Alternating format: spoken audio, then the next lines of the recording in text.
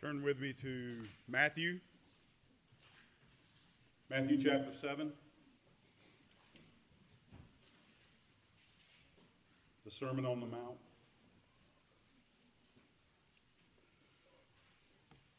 Today, as we continue our consecutive preaching through the Sermon on the Mount in Matthew, we hit a new chapter, chapter 7.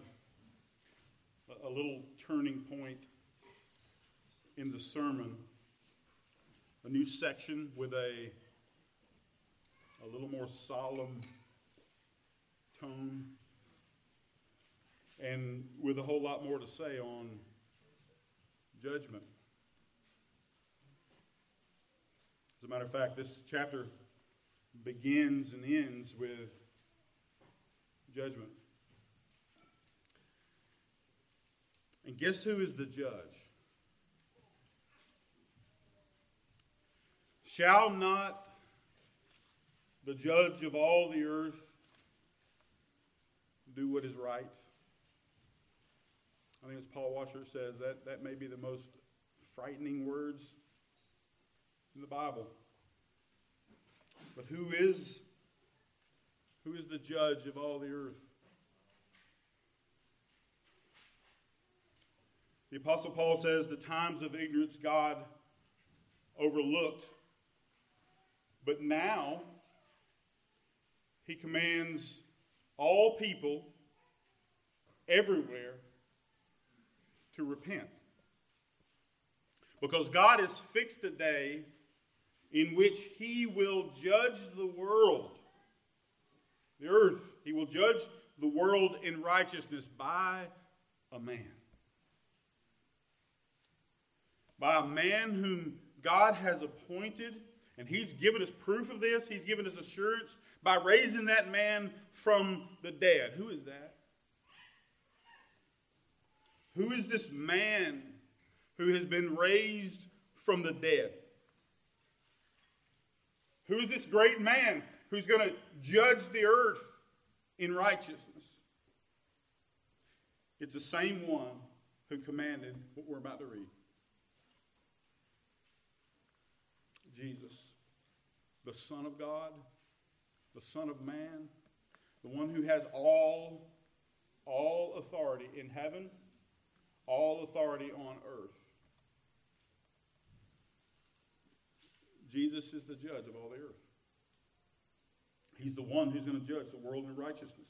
He's the one that's seated on that great white throne in Revelation 19. He's the one from whom all earth and sky fled away. And you can see Judgment Day right here in this chapter. Verse 21 and 22 and 23. Jesus is the one who's going to say to many on that day, I never knew you. Depart. Depart from me.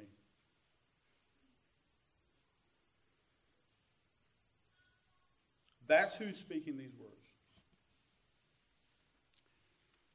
And so the one that is going to speak on Judgment Day is the one who speaks today. And this is what the judge of all the earth has to say to us today. Listen, this is what he says. Judge not.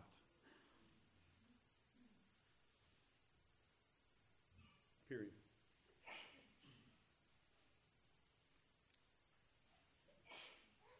Now, I say it in that way because I want to drive home two incredibly important points about this all too familiar text. Number one is the complexity of this command.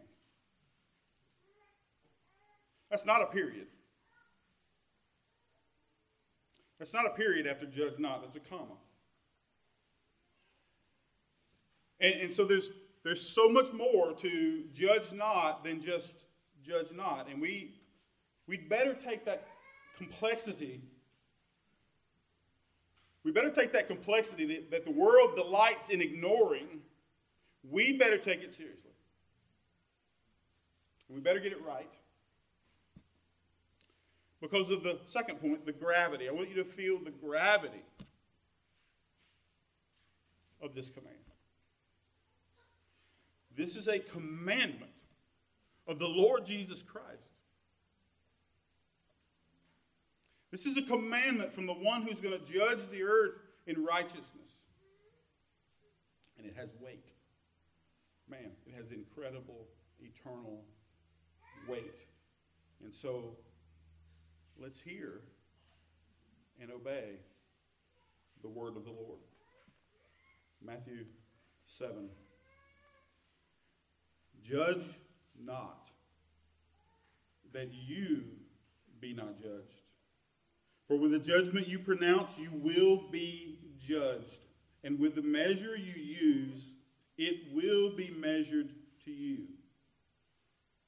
Why? Why do you see the speck that is in your brother's eye, but do not notice the log that is in your own eye? Or how can you say to your brother, let me take the speck out of your eye, when there's a log in your own eye? You hypocrite. First, take the log out of your own eye, and then you will see clearly to take the speck out of your brother's eye. Do not give dogs what is holy, and do not throw your pearls before the pigs, lest they trample them underfoot and turn to attack you. Let's pray.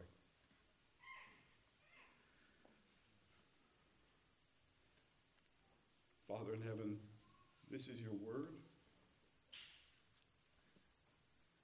And these are the words of your Son, to whom you have granted all authority in heaven and on earth, who you've committed all judgment to him. And I pray, Lord, that you would give us ears to hear, and you would fulfill your promise to put the fear of you in our hearts. And I pray that you would glorify your name, and you would make us like Jesus. You would make us like you, merciful and gracious, slow to anger. Do a great work through the preaching of your word for your name's sake. In Jesus' name, amen. Judge not, comma. It's a comma, not a period. This passage has a whole lot more to say than just judge not. Take note, this is not the shortest verse in the Bible. This is not a soundbite either. This is a headline. This is a headline for sound theology. The Bible has a whole lot to say about judging, and Jesus himself has a whole lot to say about judging. And if your theology of judging is just judge not, you're in trouble. But if your theology on judging others ignores this command, you're in worse trouble. And so we need to know what Jesus is saying here and how that fits in with the rest of Scripture. And so let's start with this. What does the word judge mean? Like most words in the Bible, the original word has got a whole range of meaning. Does it mean decide? To judge things in order to make a decision? Like Paul said, I decided to know nothing among you except Jesus Christ and him crucified.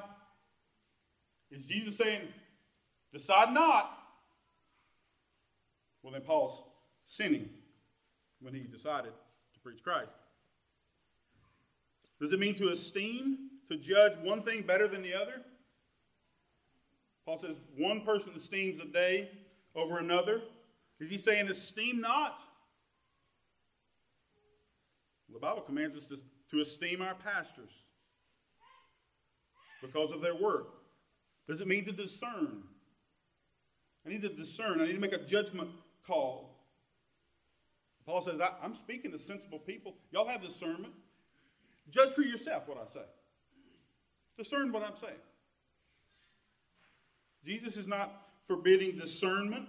He's not forbidding governing. He's not forbidding litigation in court.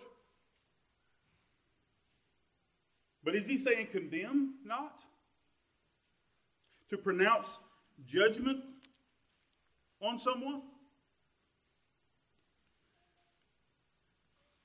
John 7:51 says, does our law judge a man without first giving him a hearing and learning what he does?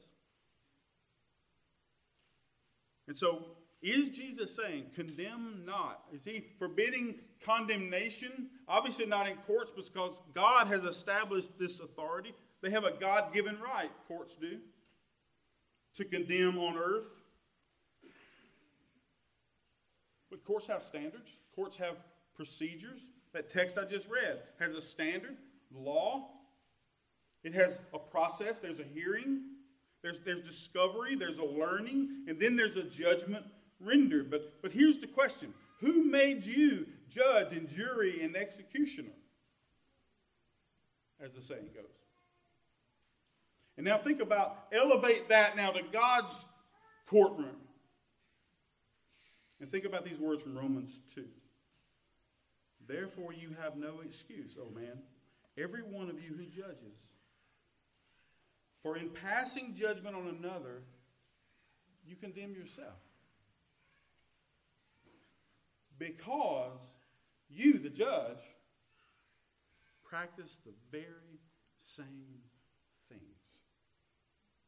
Now that's getting more at what Jesus is talking about. So there's more here than just judge not. Jesus has more to say. We see in chapter 5 how he judges the Pharisees in their wrong interpretation of the law. How he condemns those who have murder and lust in their heart. In chapter 6, he condemns this hypocrisy and false piety in giving and praying and fasting, saying there's no reward in heaven for them. And here in chapter 7, he's commanding us to judge who's a dog and who's a pig and who's a false prophet. And later in Matthew 18, Jesus is going to lay down for us the principles of church discipline, where we are commanded, we the church are commanded to judge members in our own church. So let's be clear. Judge not is not Jesus contradicting himself. Nor is Jesus contradicting the rest of Scripture, because the Bible has a whole lot more to say about judging. The Bible commands us to judge those who are in the church. The Bible commands us to judge those who contradict sound doctrine. The Bible commands us to rebuke and call sinners to repentance and faith. How can we even preach the gospel? You realize that to call someone to repentance is a judgment. It's to say that you are a sinner. What you believe is wrong. The way you live is wrong. You got to turn. You can't do that without judging. You can't rebuke. And so this is not Jesus versus Jesus. This is not Jesus versus the Bible. But man, you could never explain that to the unbelieving world who loves to throw up, judge not, as if that was the cancel that ends all cancels. Because they wouldn't listen. They wouldn't sit there and let you explain all of that. They don't have ears to hear. They don't have a heart to obey. I hope we do. And so, as followers of Jesus Christ, we need to figure this out. We need to labor to harmonize it all and to figure out what Jesus is saying, because let me tell you, Judge not here is a grave warning with eternal consequences. This is actually Jesus versus the Pharisees again. Chapter 5, Jesus versus the Pharisees in the interpretation of the law. Chapter 6, Jesus versus the Pharisees in fake piety. And now, it's Jesus versus the Pharisees in their self-righteous, hypocritical judgmentalism. That, I really believe it, holier than thou attitude. That gnat straining, burden laying, fault finding, self-congratulating spirit of condemnation. That. And you can hear it. You can hear it in the parable that Jesus tells about the Pharisee and the tax collector. The Pharisee prays. What does he pray? God, I thank you that I'm not like other men. Self-congratulating. Extortioners, they're unjust, adulterers, or even like this tax collector over here. I fast twice a week. I give tithes of all I get. Man, he never even met that tax collector. But he's condemning the tax collector and he's congratulating himself. Judge not. Or better yet, you better judge yourself before you judge somebody else you don't even know. One old theologian said, this is a Pharisaic vice. One that exalts ourselves by disparaging others. A very cheap way of attaining moral superiority. Cheap way. This is what Jesus is warning us about. Notice I said warning us. He's warning us not to have this pharisaical heart of judgment. Remember, this sermon is directed at Christians. This commandment is directed at Christians, to those who have a new heart and a new spirit. And I want you to think about the connection here. We've said over and over again that Jesus is making a distinction. As a matter of fact, here he's commanding a distinction between us and the world. Don't be like the Pharisees. Don't be like the world. We really are different. We really are different. Praise God. We really have been changed by supernatural, powerful work of God's grace in our heart. The Beatitudes in this sermon are real. The commands to live holy and righteous lives in this sermon are real. And by God's grace, we really are growing in our knowledge of God and in our knowledge of the Scriptures. By God's grace, we really are being conformed more and more, little by little, into the image of Jesus Christ. And we can see evidences of grace in our lives, and so can other people. This is why your unconverted friends and family seem to always have this urge to accuse you of being holier than thou. Don't give them grounds for that. Judge not. This is a real danger of being converted. This is why the Bible doesn't allow recent converts to be pastors, because of the danger of being puffed up with conceit. Just because you're learning a little theology does not excuse your cage stage behavior. Believe me, I know. Just because you're growing in righteousness doesn't give you now the right to be the judge. So heed this warning. This is a grave warning with eternal consequences. Look at this first verse. Judge not that you Be not judged. Why? Judge not. Why? That you be not judged. That we might not be judged by who? By God. Second verse. For with the judgment you pronounce, you will be judged. And with the measure you use, it will be measured to you. You want to judge? You want to condemn others? Go ahead. You will be judged.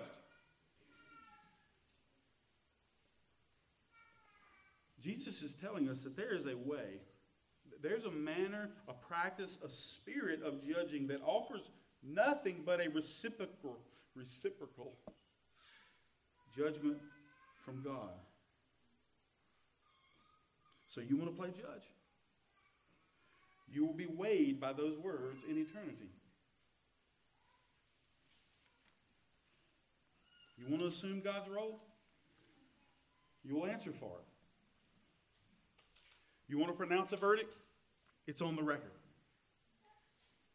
It's on the record. So be prepared for it to be replayed on Judgment Day.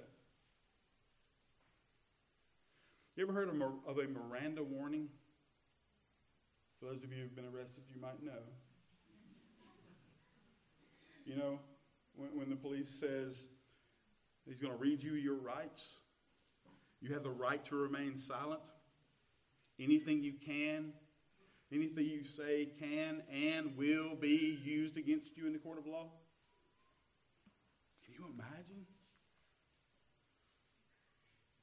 Can you imagine God, in all of his omniscience, having a perfect record of every judgmental thought, every judgmental word being used as a measure against you on Judgment Day? Man, this is why we've got to understand, in light of all Scripture, what Jesus is saying. What is Jesus forbidding in this commandment? And it is a commandment. Judge not is a commandment from the Lord Jesus. It's an imperative. It's not optional. This is from the one who has all authority in heaven on earth. So what is he saying? That we might obey him from the heart. Jesus is forbidding unjust, hypocritical condemnation. Unjust, hypocritical condemnation. And I chose those three words carefully as categories for the sinful judgmentalism that Jesus is forbidding here. They can stand alone or you can combine them. There's lots of ways you can mix this up. But man, all three of these form a perfect description of the world we currently live in. Unjust, hypocritical condemnation. This is the cancel culture. This is social media. Even in Christian circles lately. Unjust, hypocritical condemnation. Unjust, unfair, trivial, subjective, unsubstantiated. Just different words I'm throwing in there. Just judging without the one objective thing, the Bible. Hypocritical, self-righteous, self-congratulating, judging without self-examination, and then condemnation. Judgment without grace at all. Just judgment. Just condemnation. Just cancel. Just go to hell.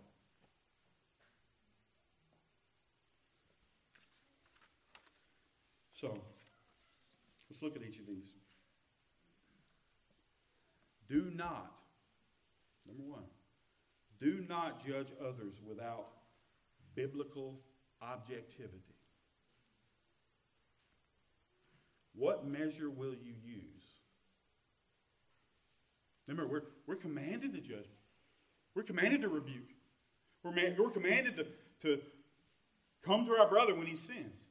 Remember, all those things, don't forget all those things. They're there. Now, how do we do that? What measure will you use? The measure you use is going to be measured against you. What measure will you use? What standard will you use? Will you judge others based on your own authority? Jesus says the one who speaks on his own authority seeks his own glory. Will you judge based on appearances? Jesus says, do not judge by appearances, but judge with right judgment. How about preferences? Will you judge based on your preference? James says if you show partiality, you're committing sin. How about traditions? We know what Jesus said about traditions. Man, we got to throw out feelings and guesses and appearances and preferences and traditions and optics and a million of other subjective measures. We got to throw them out the window. This is the commandment. We're to judge others only in the ways prescribed by Scripture. And Scripture is the only standard accepted.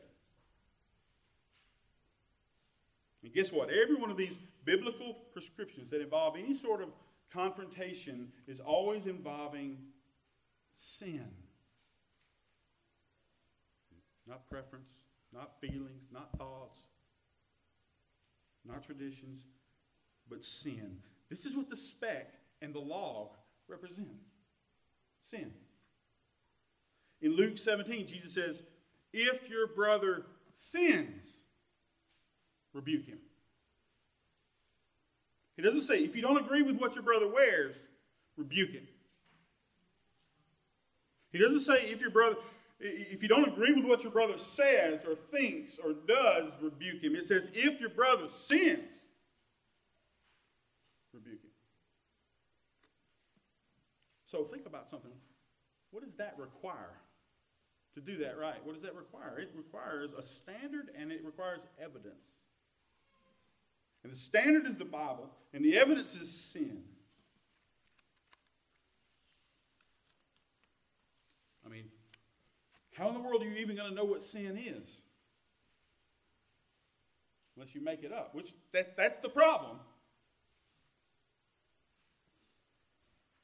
Through the law comes the knowledge of sin.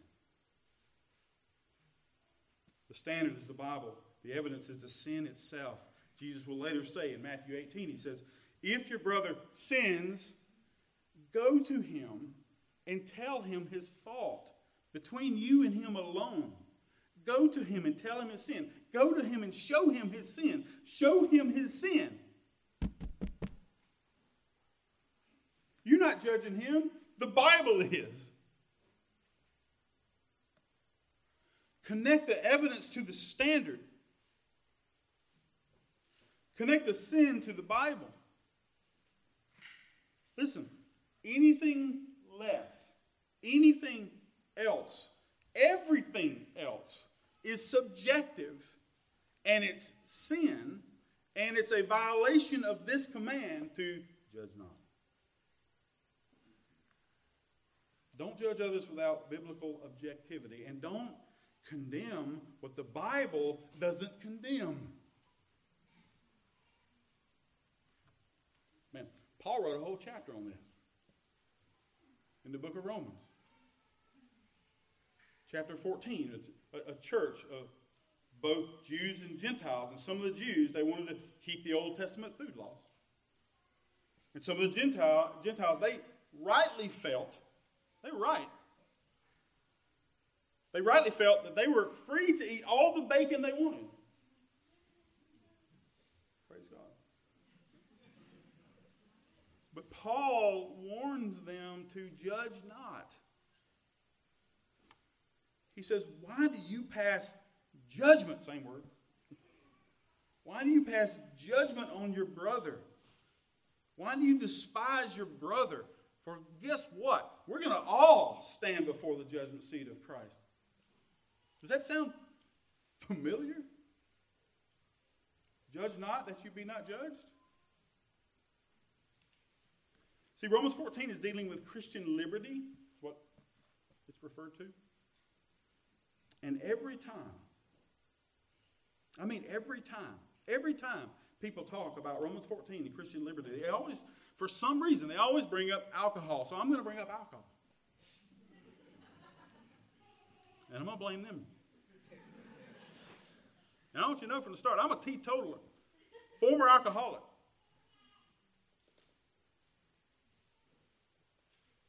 But I want you to realize that judging others without biblical objectivity is a sin. I want you to think about this. God says that he made wine to gladden the heart of man. Psalm 104. And God says, drunkards will not enter the kingdom of heaven. And Jesus says, judge not.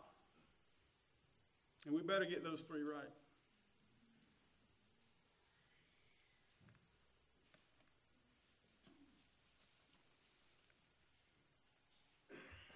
Don't judge others without biblical objectivity. And number two, hypocrisy. Don't judge others without serious self-examination. You hypocrite, he says in verse 5. Man, that's what most of the first 5 verses are about. Hypocrisy. Listen, Jesus hates hypocrites. Man, you talk about you better check yourself before you wreck yourself.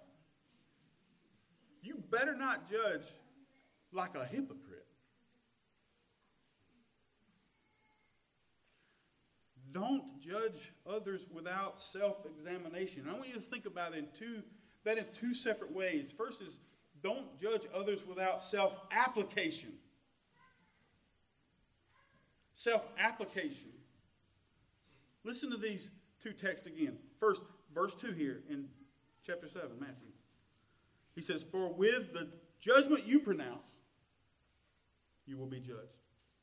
And with the measure you use, it will be measured to you.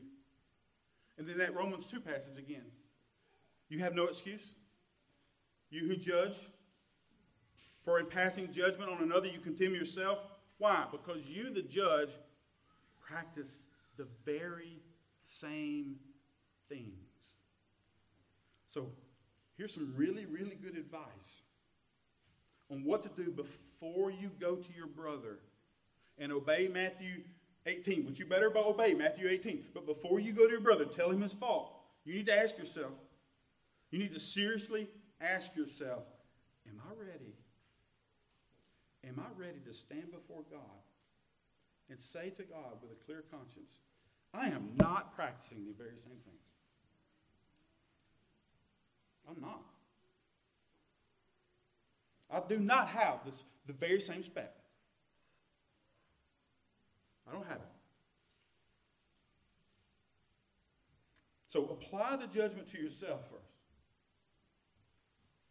Don't judge others without a serious self-application of the very same thing.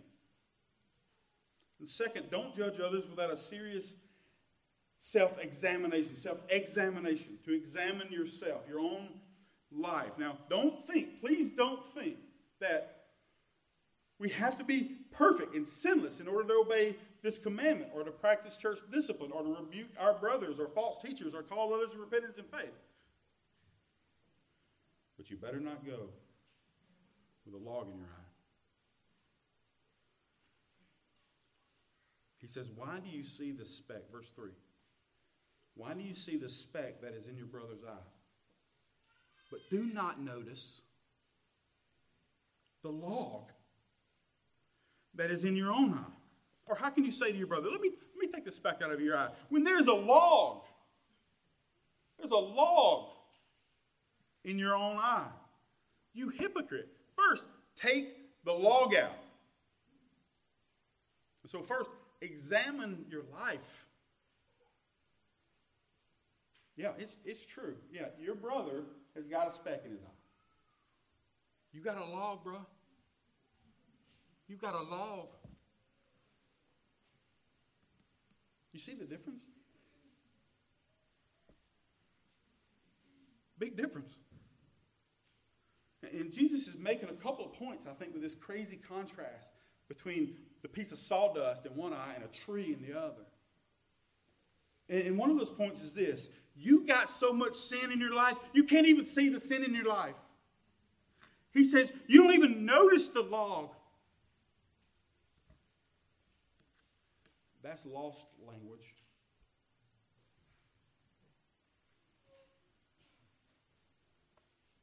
Song we sing, "Oh Great God." Even Amazing Grace we sang today. I was blinded by my sin. And had no ears to hear your voice.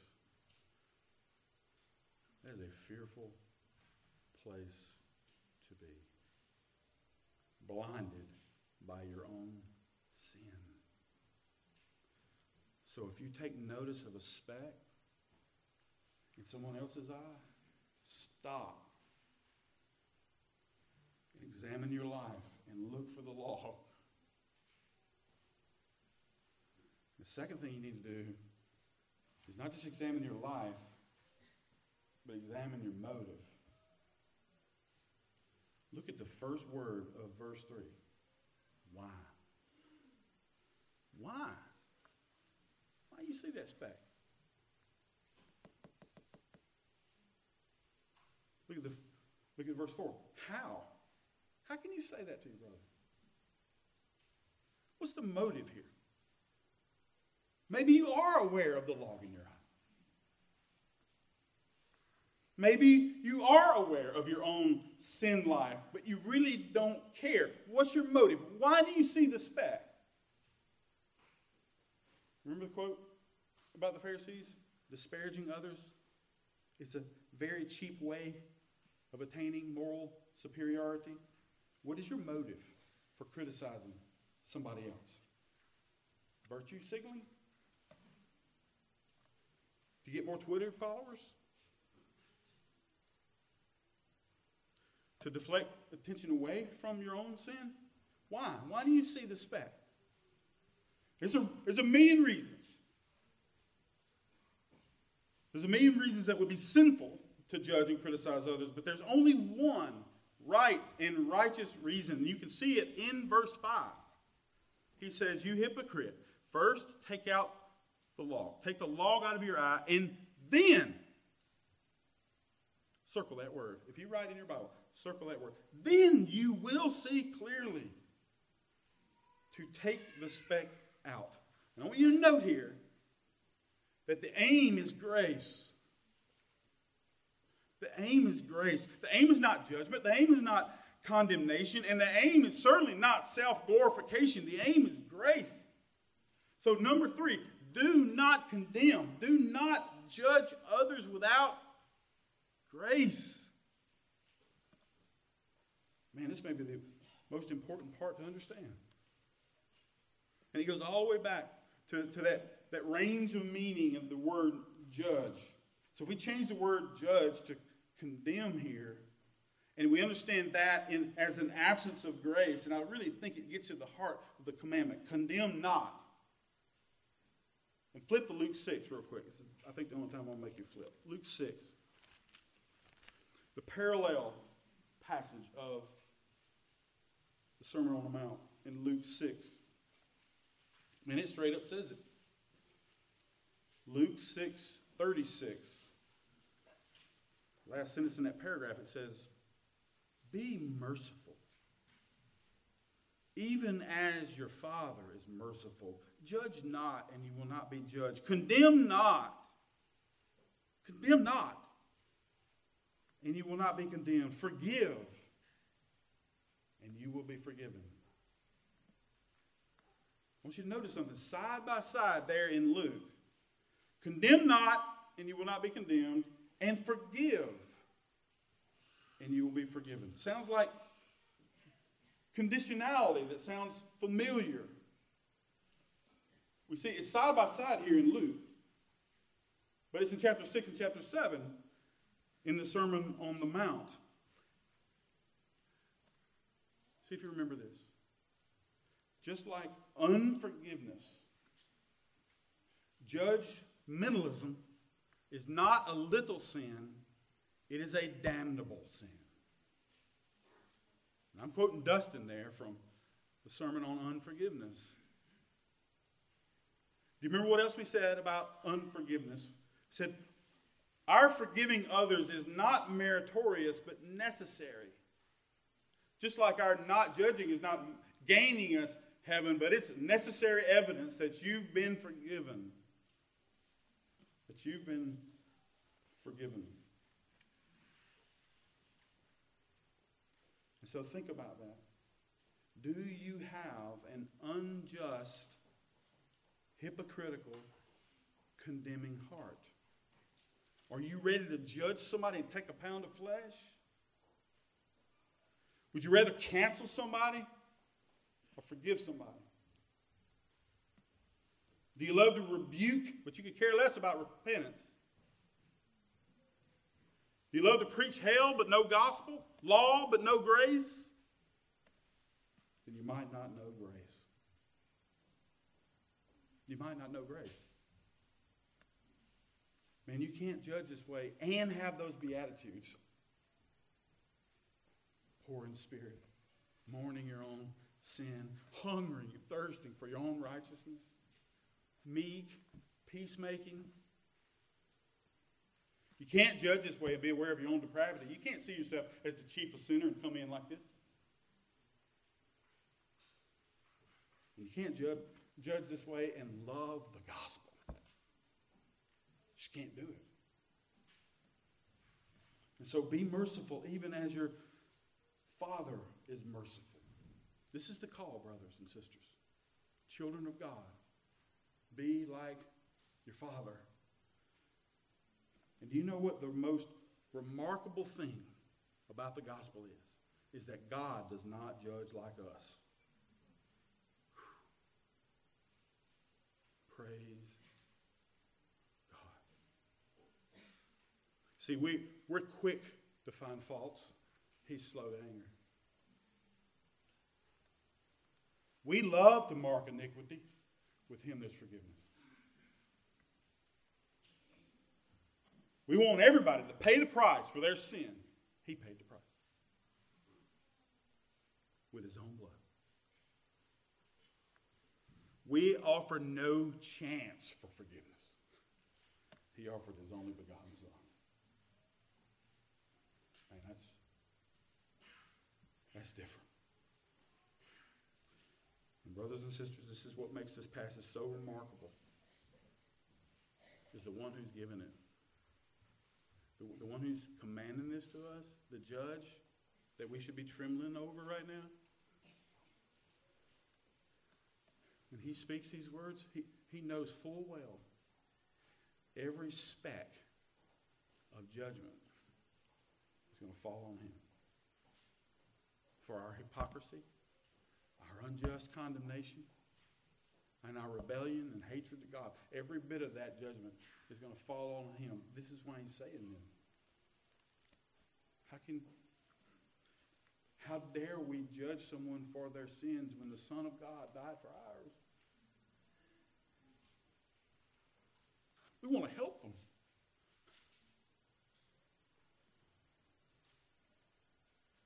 So, this is actually a call not to be a condemner, but to be a means of grace. This is a sober guide for a necessary means of grace. Look, we are agents of salt and light, not fire and brimstone. And I preach as fiery as the next guy. Not without grace. We are ministers of reconciliation, not ministers of condemnation.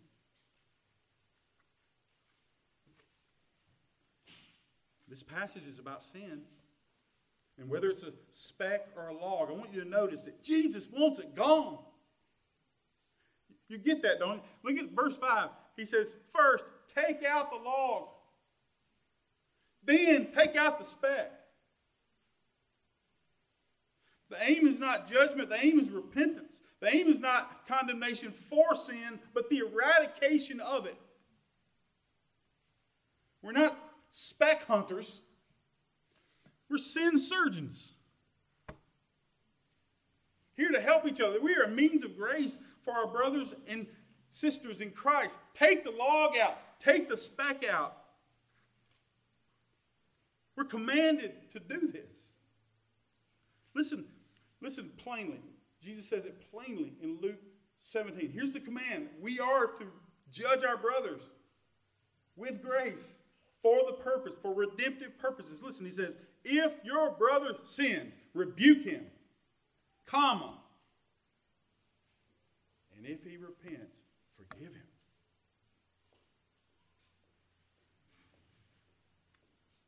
Every reproof and rebuke and exhortation that the Bible instructs us to do is meant to be constructive, not destructive.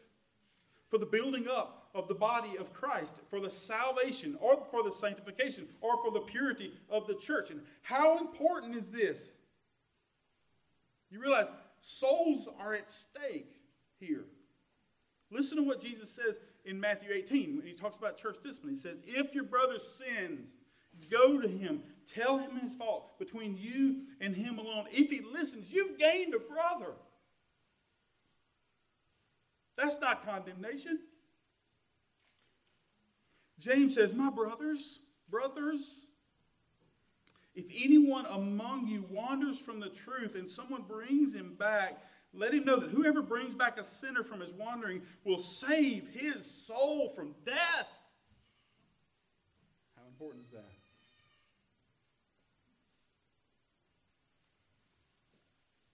This is what that means.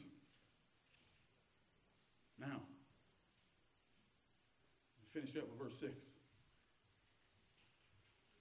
What do dogs and hogs have to do with logs?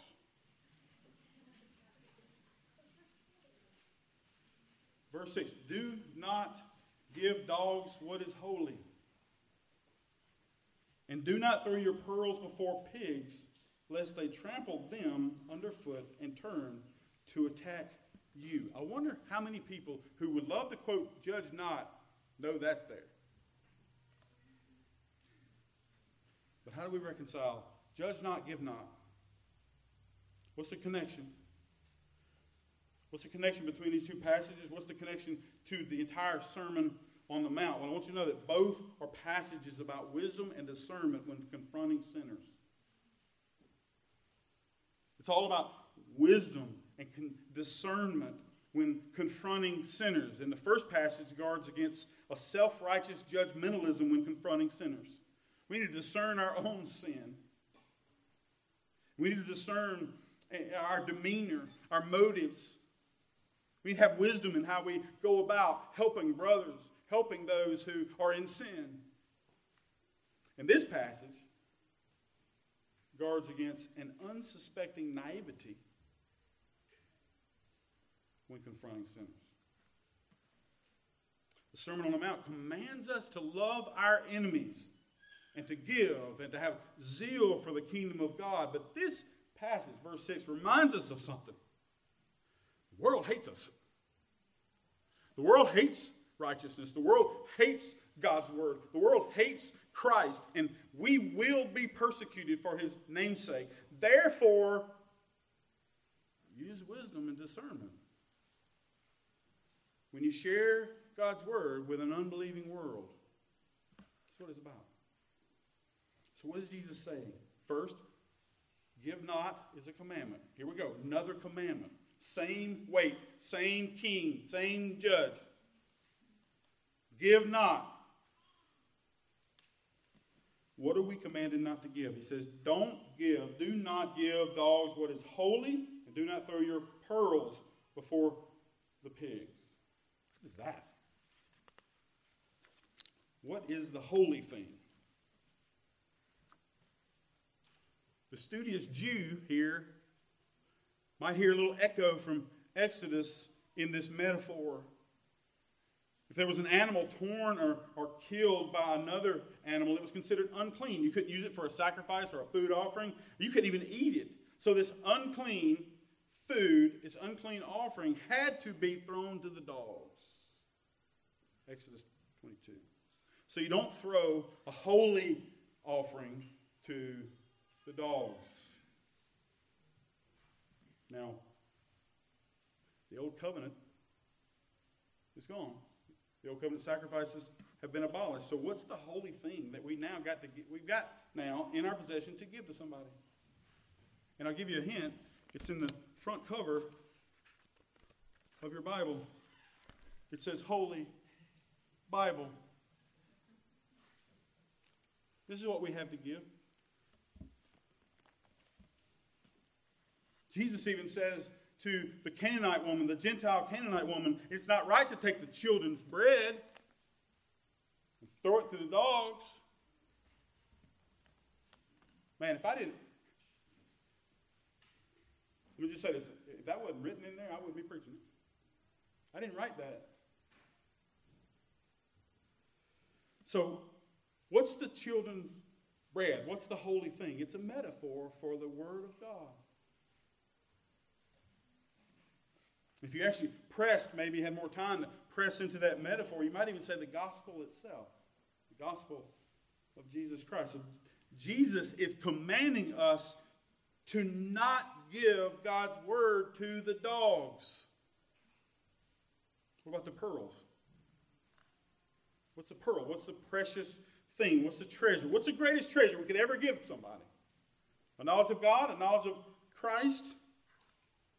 An obvious connection is what we're going to see later in Matthew 13 when Jesus says, the kingdom of heaven is like a merchant in search of fine pearls, who on finding one pearl of great value went and sold all that he had and bought it. And so the pearl of great price there in Matthew 13 is the kingdom of heaven. How can we give someone the kingdom of heaven? By giving them God's word. By showing them the surpassing worth of knowing Jesus Christ our Lord. So again, the pearls are a metaphor for God's word. Jesus is commanding us not to give God's word to the pigs. So who is he talking about? Who are we commanded not to give it to?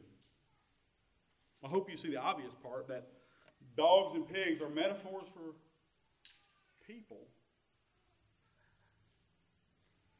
There's a certain subset of humanity that Jesus says we're not to give the word of God to. And of course, this takes discernment. This takes judgment on our part. And so who are the dogs? Again, the studious Jew would think Gentile. Jesus said it's not right to take the children's bread and throw it to the dogs. And he's talking to a Gentile. They were referred to as dogs. Those that were not part of God's people.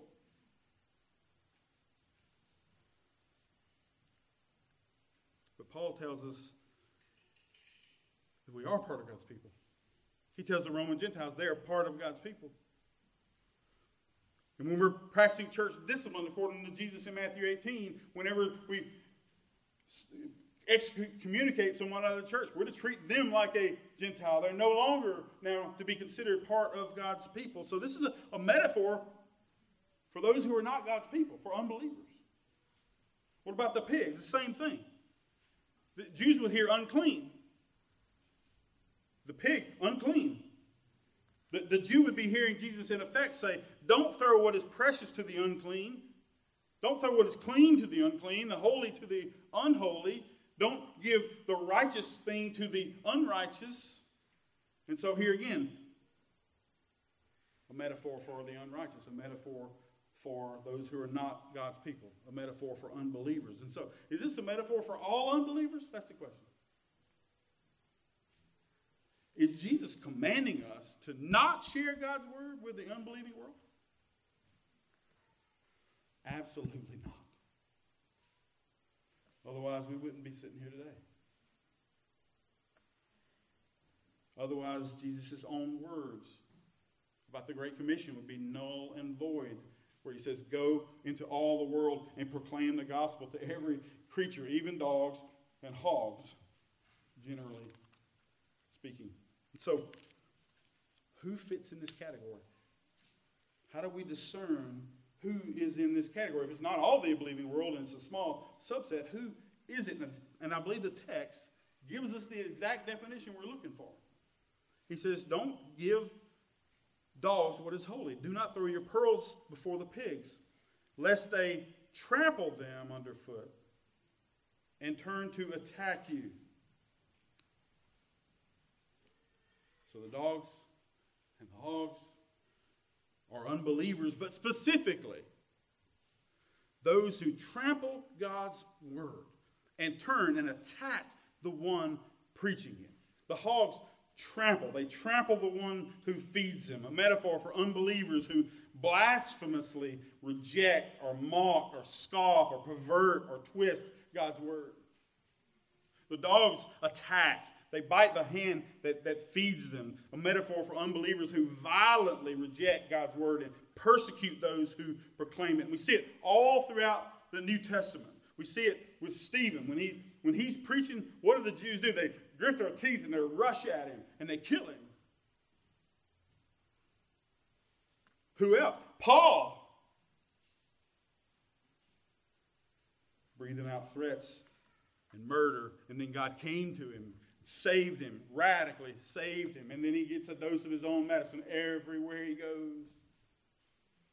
Trampling God's word underfoot, turning to attack him. This is how martyrs are made, brothers and sisters.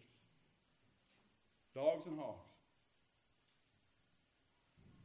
And here's the question, though. Do you have a theology for this?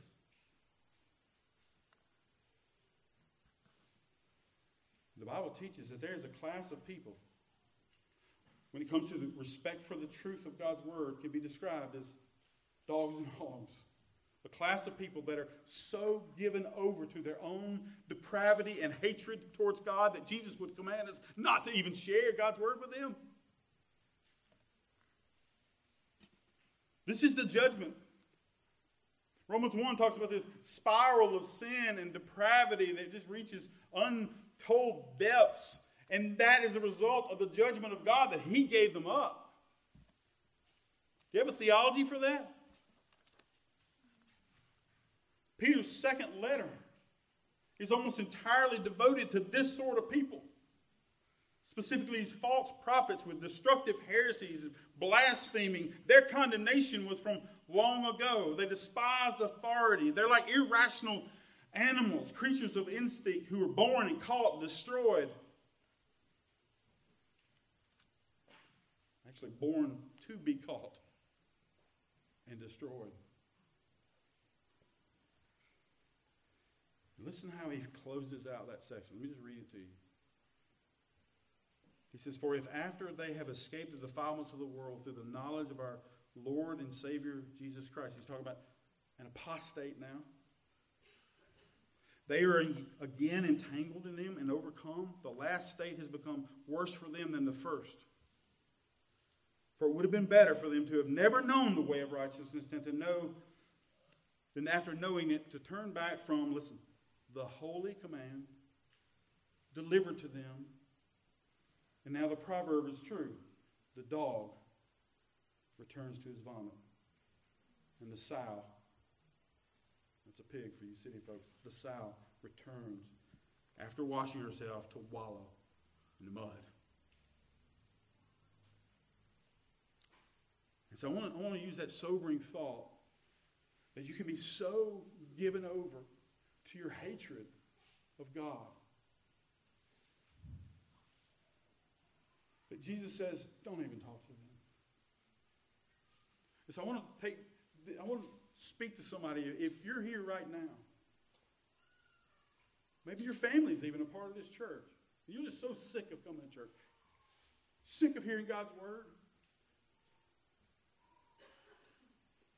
And you get this growing hatred of God. You need to tremble. You need to tremble. If you continue to reject God's word, there's a fearful risk that God may give you up. That you may find yourself in this category in which Jesus says, no, not to him. Don't go that way. Be reconciled to God. come to Christ and find love and absolute forgiveness and eternal life. This is not a God to hate. This is a God to pursue with all your heart. The one who's speaking these words is the one who came into the world to die, to save sinners. Paul was like this. God saved him.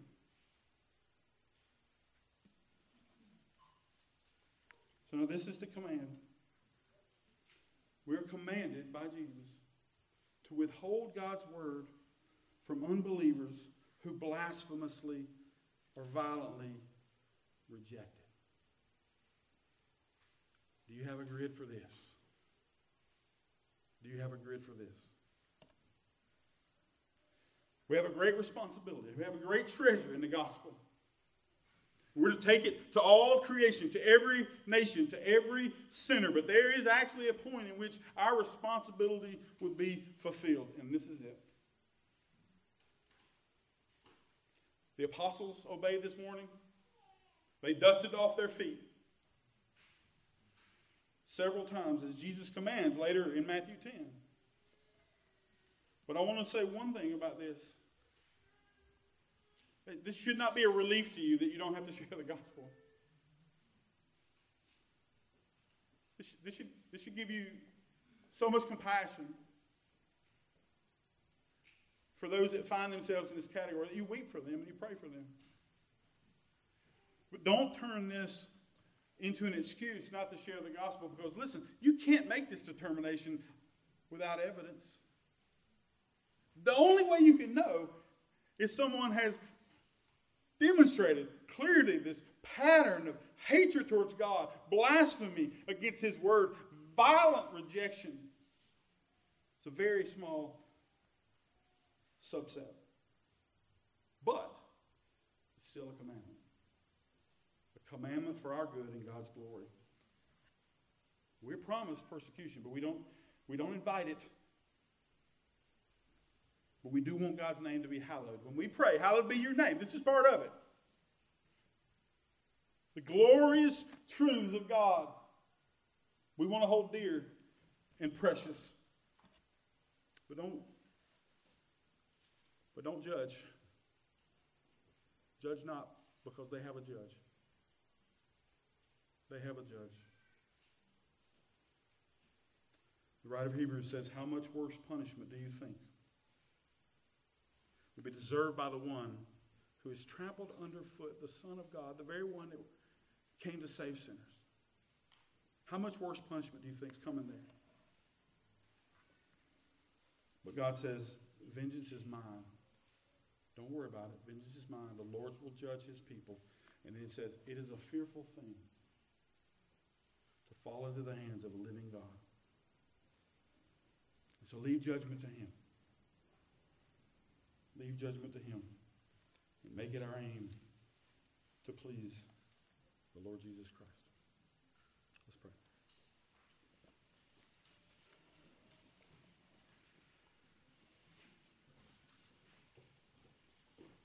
Father in heaven, we desire that you would be hallowed in this world, that there would be no one that would blaspheme your name, who would so hate your word.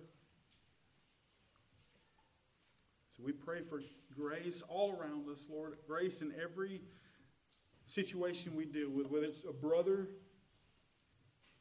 or the lost world. We pray for grace.